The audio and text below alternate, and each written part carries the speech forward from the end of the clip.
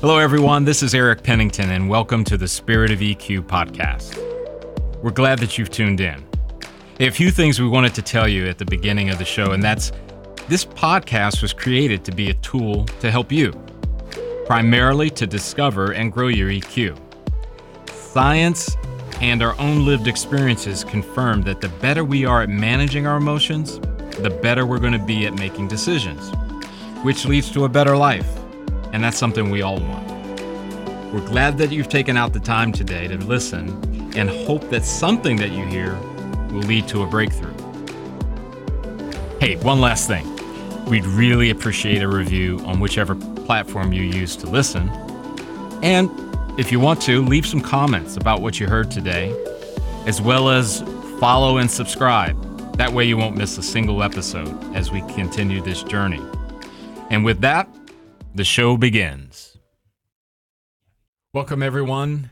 Today's episode is everything you wanted to know about EQ, but maybe were afraid to ask. Part 2. How's that, Jeff? That's fine, Eric. All right. So one of the biggest areas that we have questions about is, okay, so what about this and what about that? Mm-hmm. And we decided that we would go and do another episode. We did one previously, maybe it was last year, to kind of give people maybe another opportunity if we can answer some questions. And by the way, audience, any point in time when you do have something that you would like to see covered, please reach out to us. info@spiritofeq.com, as well as you can leave a review on whatever platform with comments, however that works for you, because we do want to make it practical. And even if it's not a question for a podcast episode, but in general. That's why we're here. All right. So, Jeff, first question that I want to throw out for you and for me, right, is there are a lot of personality tests out there, assessments, and often we get asked, so what's different about your assessment than, say, DISC and Myers-Briggs and those kind of things? So let's talk about that a little bit. So, Eric, the first thing to think about is EQ is not personality. EQ is, I think, something deeper. There's a lot of aspects to it. Most of the other personality profiles are only talking about, I think, in some ways, what people see externally and not so much about what's going on inside you. Right, because ultimately they're trying to give people a determination of what type of personality they are, which then exhibits a certain behavior which is above the surface. Yes, exactly. And they don't go into very much digging or learning or exploring the results of it. It's pretty much you're given this and good luck. Well, and I would almost say too, Jeff, and I know you agree here, that we're not here to tell you that you shouldn't do personality tests or assessments, because quite frankly, we're big fans of the Enneagram, which is a personality typing system. But it's a little bit different too, because it's on a different level than most of them. Yeah, exactly. We're really big fans of the Enneagram. The one thing about, I guess, where I'm going with this is that emotional intelligence, EQ, has to do with measuring things that relate to your emotions and the data that they are, and how you are doing with managing those emotions. Exactly. It's the idea that learning how to recognize an emotion. Okay, Right. I am feeling uneasy. Right. Okay, so uneasy is telling me that there's something around me that's just not sitting right with me. Yeah. And then I need to take the time to explore what is that. Right. And that's another key thing, which might be a second question, right? I want to be very straightforward for folks to understand, especially with the assessments that we use. It is not a judgment tool. Right. It's not designed to say you're intelligent or you're not intelligent. Because I know sometimes, IQ, at least in time past, had a reputation of people who had high IQs felt, I'm really good. I feel better about myself. People whose IQ wasn't as high, it was sort of like a red mark or something. That's not what this is about, because the measurement inside of our EQ assessment is a snapshot in time about where you're at as it relates. Now, hopefully, if you're able to look at your data with curiosity and not judgment, it will give you some insight into, oh, I wonder what's behind that, or how could I improve with this, on and on and on. And our assessment is also built on a foundation of, if there's an area that you do want to improve, we'll take one of the areas that you're already good at, that you've developed, to use that to further it. Let's say your empathy is low. So, but your consequential thinking is high.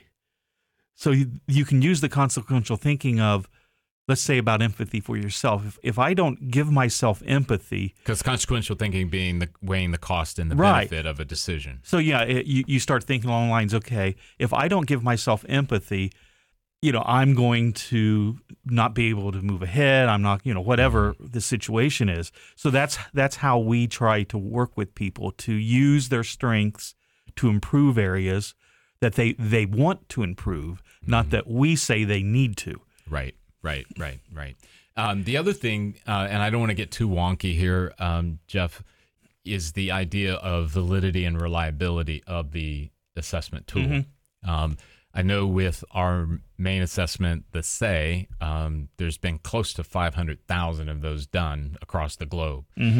One of the things I really like about that is the fact that across the globe, it's not just a United States thing. It's Europe, it's Asia, it's in Africa. 30 or 40 languages, I think. So from that perspective, it helps increase the confidence that when you take it, it's going to give an accurate result for you, so that your data has got more integrity. And there, as you plan on what you're going to do going forward, you can go forward with a bit more confidence. And please hear me out, audience. This is not that any of the other assessments out there are not, because some of them are very valid and reliable as well. I just throw that out there because that's something that should be kept in mind as you're going through, because there are some assessments, maybe not as, popular and long running as, say, like DISC and Myers-Briggs. But just from the perspective of having something that you can say, yeah, this is probably going to be pretty accurate. And the other nice thing about this assessment is, as you mentioned, it's a snapshot. So let's say there's some areas that you would like to improve, and you work on your own, you work with a coach, and 6 months down the road, you can take the assessment again with the idea of, okay, I'm just thinking of how I am now, and you can see if the work that you've put in is getting the results that you want.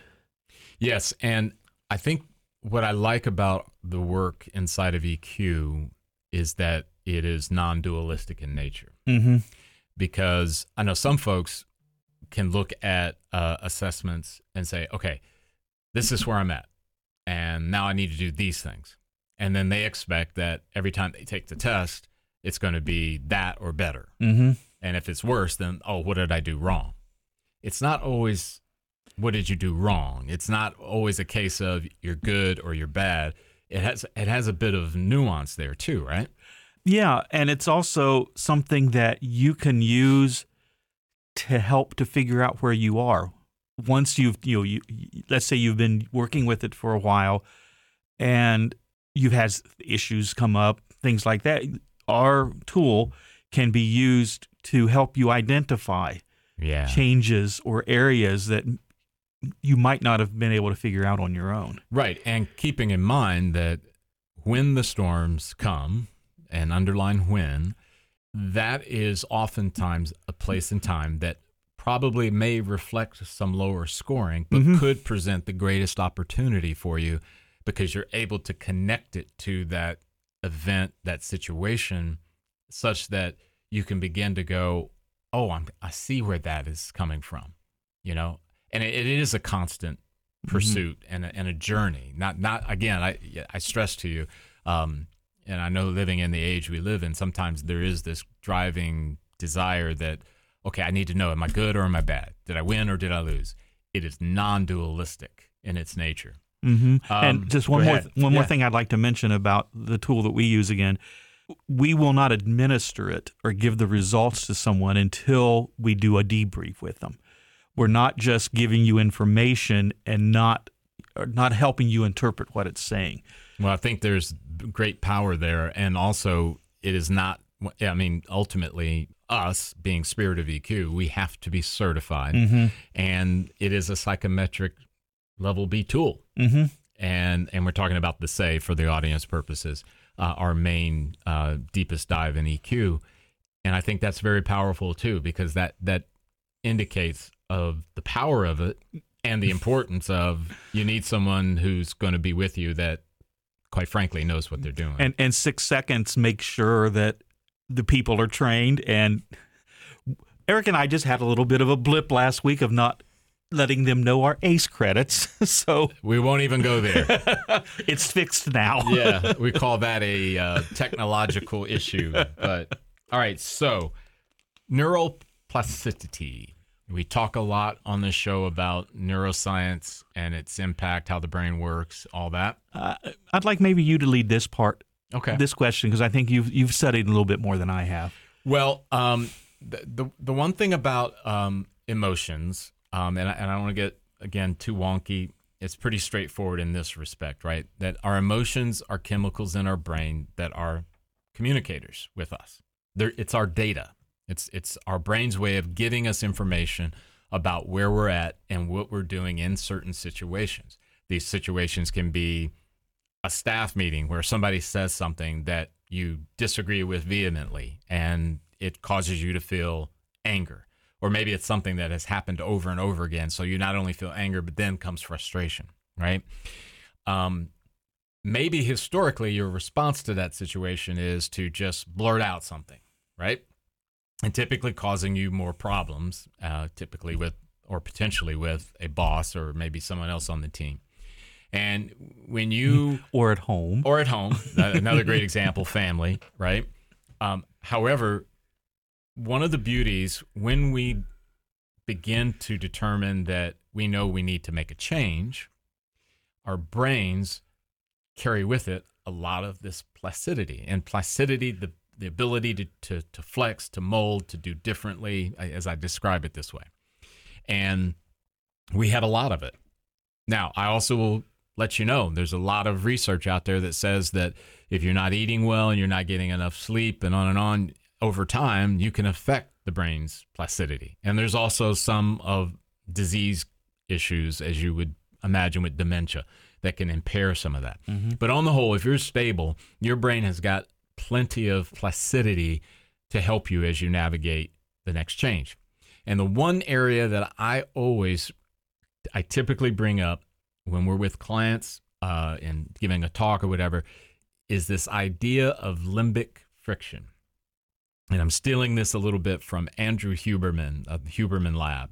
It's this idea of our brain's resistance to doing things differently. Mm-hmm.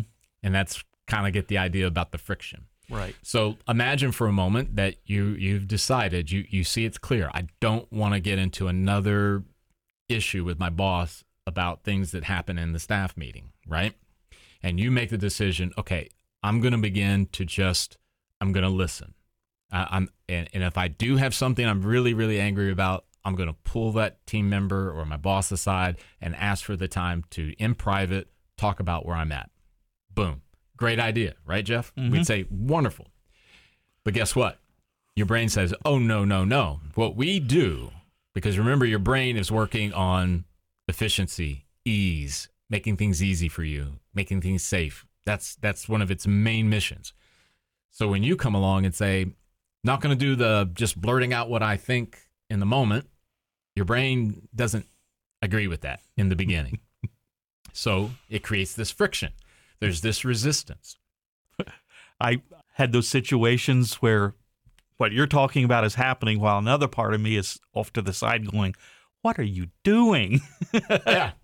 And that's not uncommon, Jeff. I mean, yeah, because it's like you know it's a good thing to not do it, but yet at the same time you move forward with it and you're going, wait a minute, no, that's not what I want to do.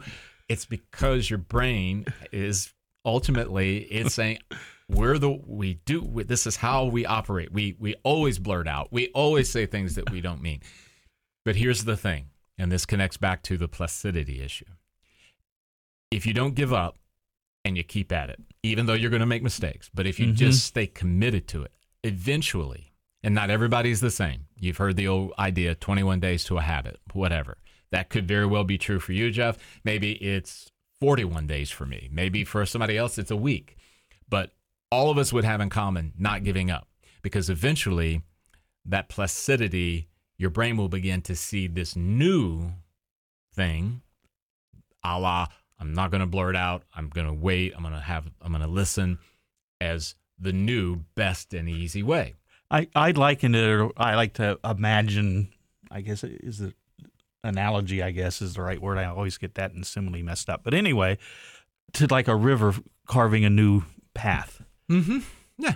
But you have to be careful because the old path is still there. Yes. And we've talked about that idea here on the show, this idea that neural pathways, and they get created over time. I just say it this way because, Jeff, I see people who give up. They basically revert sort of back to the old tributary that you're talking about. Your brain is going to accept that decision on your part. I mean, because again, your brain is out there looking for ways to make things easy, safe, and efficient. And it's not a moralist. Don't expect your brain to say, hey, Jeff, can we have a moment? Because I was thinking you should do this differently. No, that's your department. That's yours. That's all yours. What you want to do, right? And I think that plays that role, that you've got so much responsibility and autonomy to do these things. Your brain can be your ally in this if you let it, right? Now, let's face it, Jeff, if we're truly honest, most of us get into these bad habits, these negative situations. It's our fault. Yeah. It's not our dad's, it's not our grandfather, not a teacher from fourth grade. It's us. I get angry. I don't like what you said, so I call you a jerk. And you know what? I did it once, then I did it twice, and then 3 months becomes 2 years, becomes 5 years, and then if we're still in a relationship, which probably wouldn't be, because if I call you a jerk every time I get angry, you're probably like, I'm out. So ultimately, responsibility on our shoulders. So, all right. So another thing, question that comes up is, definitely can understand and see how EQ works with the big things, but what about that unexpected, life comes at you fast stuff? Yeah, I think, if you've got something planned, say a job change or buying a new house or a car, you have time to use all those competencies that we talk about. You're not having to make a decision. You're not having to make the decision now. But like you said, life comes at us. You don't know, and you don't know what that's going to be. Yep. So I think, one, you guys have heard this a million times from us. You need to practice it so that it becomes automatic. But we talked about this in the episode we just recorded, and I liked, maybe you can share that again, but the standing still for a second. Yes. Yeah. That was really, really powerful. And for the audience, if you didn't listen to our previous episode with Perry Mothmer, I was in a session with Jim Vave, who has been on the show as well. And we were doing a presentation, and one of the participants asked about, well, what do you do when you have all these different emotions that are just seems like they're swirling around you? And I used the analogy of birds, circling, in a field type thing. And his response was, be still. And what I thought was so profound about that, our emotions are giving us good data to act upon, to analyze, right? The heightened state of things is going to dissipate, as we know, in about 6 seconds. Those birds or that circling is still happening. Yeah, right. But it does not mean that the dissipation of that heightened state means that the emotion goes away. It just means if we're able to be still, for example, for 6 seconds, our prefrontal, the executive function of our brain, can begin to evaluate. Okay, let's look at these birds. Now, are these birds of prey, or are these just like crows and blackbirds?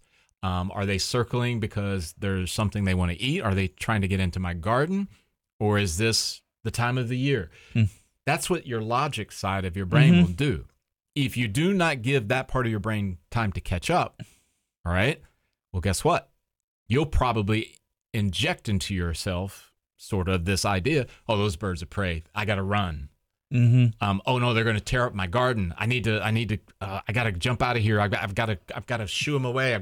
And then you panic and you trip on the step and you end up on and on and on. Yeah, exactly. Your logic brain wants you to wait a minute, hold on. And I want to stress to the audience, as I do with audiences in the live, we are not advocating that you're going to need a good hour of meditation before you make a decision. We understand very clearly that life comes very fast. And Jeff, you alluded to something about practice, okay? This is probably getting close to a month, depending on when this episode comes out. I was giving a talk with an audience, and it's a little humorous.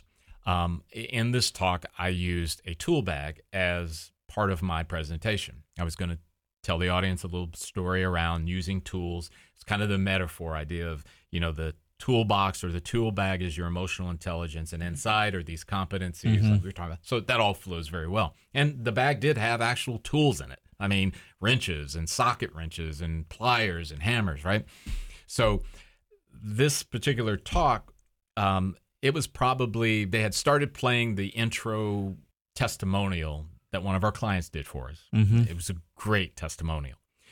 And I thought to myself, I'm backstage, I'm just about ready to go on. And I'm thinking to myself, I probably ought to open up this bag so it doesn't cause, that little distraction by me trying to open it. So I'm just figuring I'm pulling on the zipper and the zipper won't unzip.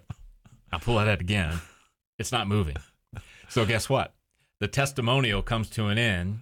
And then I hear and as we welcome to I'm still trying to unzip it. And it must have been 5 seconds before I unzip, I go out. Right? So the thing about this is I've practiced enough that even if I didn't get that unzipped, I knew how to pivot. That was happening in that span of that problem, that issue was maybe 45 seconds to a minute. So you could have panicked, and I could have froze. I could have walked out showing a face of frustration, right? So my point is, I'm so glad you brought that up, this idea of practice. Because I have practiced before, I knew what to do, even in those moments when things were not going the way that I wanted. I did not, by any stretch, tell anybody who was running that particular event, hey, could you just tell the audience I'm going to need some time because I'm working on unzipping a bag. And does anybody have a pair of pliers? Right. Does anybody have another tool bag that I can borrow before we begin? No. And life doesn't afford that. Hey, I just got a phone call from my brother-in-law who says, guess what? I'm in town and I need to stay at your place for a week. And you hate your brother-in-law. Just use lightly hate, maybe another word. But, okay, you don't have control over these events. I mean, my gosh, life is delivering what it's going to deliver. So with the example you just used with the brother-in-law, consequential thinking. If I freak out and cause all these problems, how is that going to affect my relationship with my wife? Right. And these are things that, again, Jeff, you're not going to say to your brother-in-law, hey, I need to call you back because I got to meditate on what I feel right now about you coming and staying for a week. No, you're going to do that. Okay, consequential thinking. You know what? My wife loves her brother. I can deal with it. No problem. Okay, we'll see you. What time are you going to be here? Right? That's a whole lot better than there's no way. You're not staying with us. You get a hotel. Gosh. Yeah. Right? Now, you may legitimately feel that way about. Which is okay. Right? Yeah, it is. It is. But what you're doing is, Jeff, right, is you're just weighing the consequences. Mm-hmm. Which one do you want? And to me, if we allow that prefrontal, the executive function to kick in, we're able to go, guess what? yeah, he does get on my nerves. There's no doubt about that. He is kind of messy, but wow, my wife is going to be upset because she loves her brother. She's going to think that I'm really not very empathetic because he's going through a difficult time or whatever. You know what? She's going to argue with me about the fact that I think that my family is just made of gold. I mean, fill in the blank with whatever it may be. Exactly. You're giving yourself time to choose the better way, for example. But none of that can happen until you do that standing still. And practice is that standing still. Mm-hmm. I mean, it cannot get any more clear than that. And I get it, audience. There have been times where I'm going, why am I learning how to stand still? What good is this? What's coming of this? But as an old music teacher told me, the reason why you play those scales over and over and over again is so that when you get on stage and you're playing the music that you really love, you're going to know what you're doing. You're going to understand where the notes should be placed, where you are in the song, on and on and on. Mm-hmm. And that is truth with a capital T. All right. So, Jeff, when we look at those events that are really, really out of our control, and specifically when we think about the war in Europe right now with Russia and Ukraine, heartbreaking and as tragic as that is, there's certainly a potential to feel helpless. There's certainly the potential to fear, right? Anxiety. I've heard that from more than a few people. I'm of the age where in elementary school we were taught to do the duck and cover. Yes. So when the Russians attacked us. Yeah. And that's bringing back those memories for me. Yeah. So how does EQ potentially help in those situations? I think there'll be different tools in the toolbox you were alluding to earlier. Yeah. One, emotional intelligence will let you identify exactly what you're feeling and why.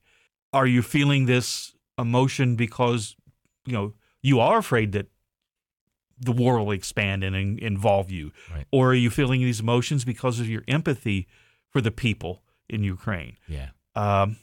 Is it anger against Russia? So first step is identifying that emotion, right, to see what it is and why you're feeling it. And I want to stress again, Jeff, you've got to get into that mode of practice. And I know I'm sounding somewhat like the broken record about this, because initially when you say, hey, identify the emotion, kind of analyze what it is, what's behind it, for someone that really hasn't practiced, it'll seem strange.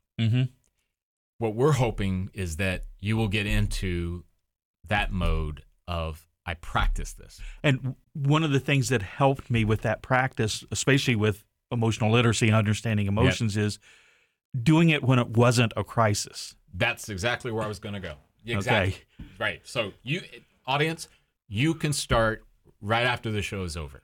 You can start, because Jeff, as I know you know, emotions are not this, well, sometimes they happen and sometimes they don't, and usually on Fridays, but never on Monday, Tuesday, Wednesday. They're happening every single day, on the hour, except for sleep, right? Yeah, I think that, I don't know if there's any scientific evidence about this, but this is just my thought, that you're probably feeling some level of emotion the whole time you're awake. Yeah, I'd say that's probably very accurate. Yeah, because, if you're feeling relaxed, that's an emotion. So explore. Okay, why am I feeling relaxed? Yeah. Okay, well, I got all my bills paid this month. Yeah. I'm planning a nice night out with my family tonight, or I got nothing this Saturday. I'm going to sleep in as long as I want. So right, which could potentially lead you to a feeling of gratitude, which has been proven to be a help.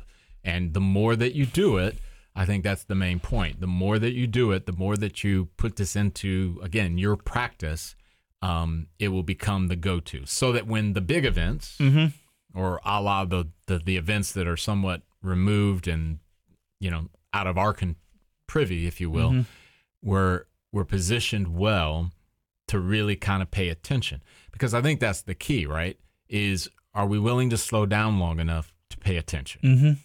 Like we talked about with the thing in Ukraine. More than likely, Right.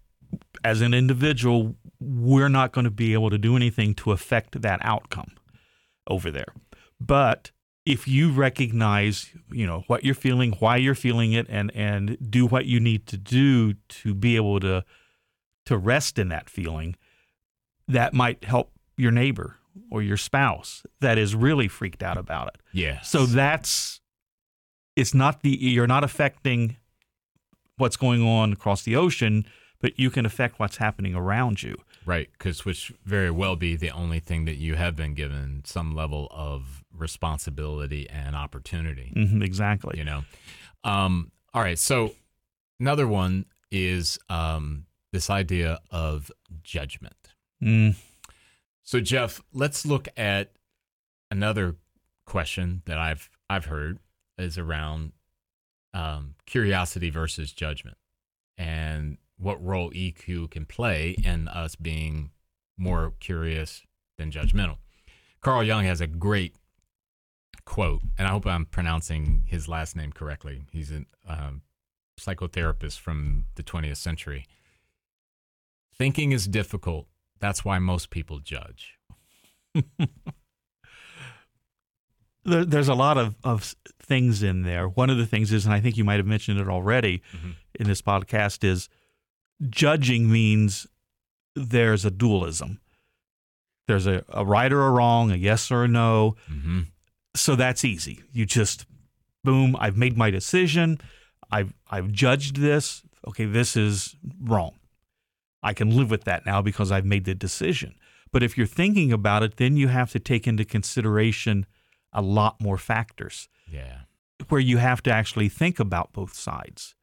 And does it not also imply us, and I know that we had this in our episode with Perry Moffmer recently, this idea about, are you questioning what you're thinking? Mm-hmm. Are you putting in the time to identify, and I use the analogy of, and not analogy, it's what I do as a practice, is that, is what I'm thinking true? Mm-hmm. And for me, I need a follow-up. Is it really true? Mm-hmm. For those that deal with imposter syndrome or this self-critic, that's a very powerful thing, because you've got to get that force to a calm level. Mm-hmm. For me, it is, okay, Eric, you think that everybody was offended by what you said in that meeting. Is that true? Well, yeah, because, it was just, I should have just selected different words. Okay, Eric, is it really true that you offended people? Because if it was really true, you would have gotten some responses somewhere. You could go to the person who was running the meeting. You could get feedback. And then you start to go, well, I guess I really don't know for sure. No one frowned and kind of no nonverbal language exhibiting uncomfortable. However, and again, just my thing, if I don't do that, I'm more prone to believe the lie. Mm-hmm. Because the lie can fit an old narrative that says, you are the problem. You did it wrong. And you start to realize, and this comes back to the practice, Jeff. The more that I've done this over time, I'm not so quick to go, oh, I offended, or oh, I messed up, or I should have done. That's a lot less, because now I have a practice of like, wait a minute, hold on, thought. You analyze what happened. That person maybe needed to be called a jerk. Everybody was thinking it, right? But the thinking beyond that is, okay, he needed to be called out. They needed to be called out. I just didn't do it the way I would have liked to. Yeah. This needed to happen, but... And the whole point around this, Jeff, right, is this idea of slowing down enough to analyze and to consider and be still so that you can kind of, what am I truly dealing with here? What's really going on? Because as you know, whether it's you're having to fight back the imposter syndrome, or if you're just learning how to, wait a minute, I got to manage my emotions. It is that idea that you're putting in that effort to make sure that you're getting to exactly what's going on here. Because if the reason you're getting angry, for example, is because of something that your brother-in-law did, or something that your boss from 20 years ago did, and you're still mad about it, Mm-hmm. that's a whole lot different. And quite frankly, Jeff, if I call you a jerk, and the reason I'm doing it is because I'm still mad about the thing that happened 20 years ago with someone that you don't know, you're not involved. Mm-hmm. It has nothing to do with you. Now, as we get better at this practice, we begin to go, wait a minute. And if I do blurt it out, it does give me that sort of, to be able to say, Jeff, I was wrong. I shouldn't have said that to you, because ultimately it had nothing to do with you. I'm angry about something that happened 20 years ago, and I'm struggling with that today. Mm-hmm. I can resolve that. I can heal that rift, and then I can begin to go, what's behind that? Mm-hmm. Well, what's behind it is that 20 years ago, this event happened, and you still haven't dealt with it. You still haven't addressed it. And that, to me, is the power of EQ. Mm-hmm. It gives us this ability to be able to, again, get to what's really going on. We've talked about the 6-second thing. They've heard it over and over again. Yep. I've got a challenge. Most everybody has a smartphone that has a stopwatch on it. Yep. So what I want people to do is take that and do it several times. Do it let that stop, not your clock, but the actual stopwatch. Yep. Let it go to 6 seconds. And I want you to observe it from two different directions. Externally, how fast does 6 seconds go? It goes pretty quick. Yep. Internally, how much can happen in that 6 seconds? Okay. There's the Spirit of EQ podcast challenge from Mr. Jeff East. That's a good one. Because I think what you'll find is that outside still continues at regular time, but that 6 seconds internally, it's a lot longer than it seems. Right. All right. So for those in the audience that are going to take Jeff up on his challenge, you can email us at info@spiritofeq.com if you have questions for Jeff about that. Or how did it go? I'd love to hear that. Absolutely. How did it work? How did it go for you? And certainly Jeff will be able to respond to you directly. And certainly, even if it's you just want to tell us how it went and you don't need a response, it's absolutely cool. So we really appreciate you tuning in, and we'll be doing this more and more, giving you some insights of what we're hearing from our world, whether it be clients or audiences that want to know more about EQ. And questions we have. Exactly. We are on the journey as well. And we do appreciate you tuning in, and we look forward to the next time we're together. Thanks, everyone. Take care. Hi, everyone. This is Eric Pennington with the Spirit of EQ. I'm not introducing a new episode today. I'm here to tell you some things that might help you. Jeff, you're with me as always. So yes. How do people get in touch with us? Well, the best way is just send us an email at info@spiritofeq.com.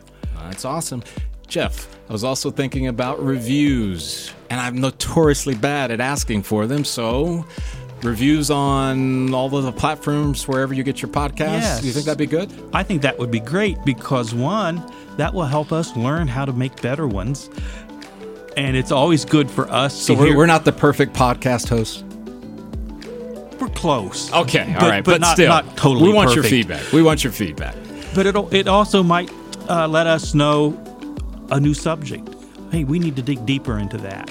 Yeah. So let us know what you think. Cool. We really appreciate that. As always, too, there is social media, LinkedIn, Facebook, and we also have a YouTube channel. Those also have mechanisms or options for you to be able to leave a comment, a like, or those kind of things. Just want to make sure that you know how to get in touch with us. Right, Jeff? Right. We appreciate you all. Thank you.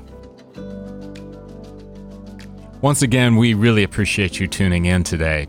One of the things that Jeff and I want to bring to your attention as well is that when we created this podcast, it was not intended to take the place of a clinician. In other words, if you find yourself in a place where there's something deeper going on or something that you cannot solve on your own, we do recommend that you reach out to a clinician of some sort. This podcast is purely opinion-based, and it is rooted in the desire to help you along your path in whatever way we can. However, it is never going to replace, nor should it ever be looked at as a replacement for clinical help in any way. Thanks again for tuning in.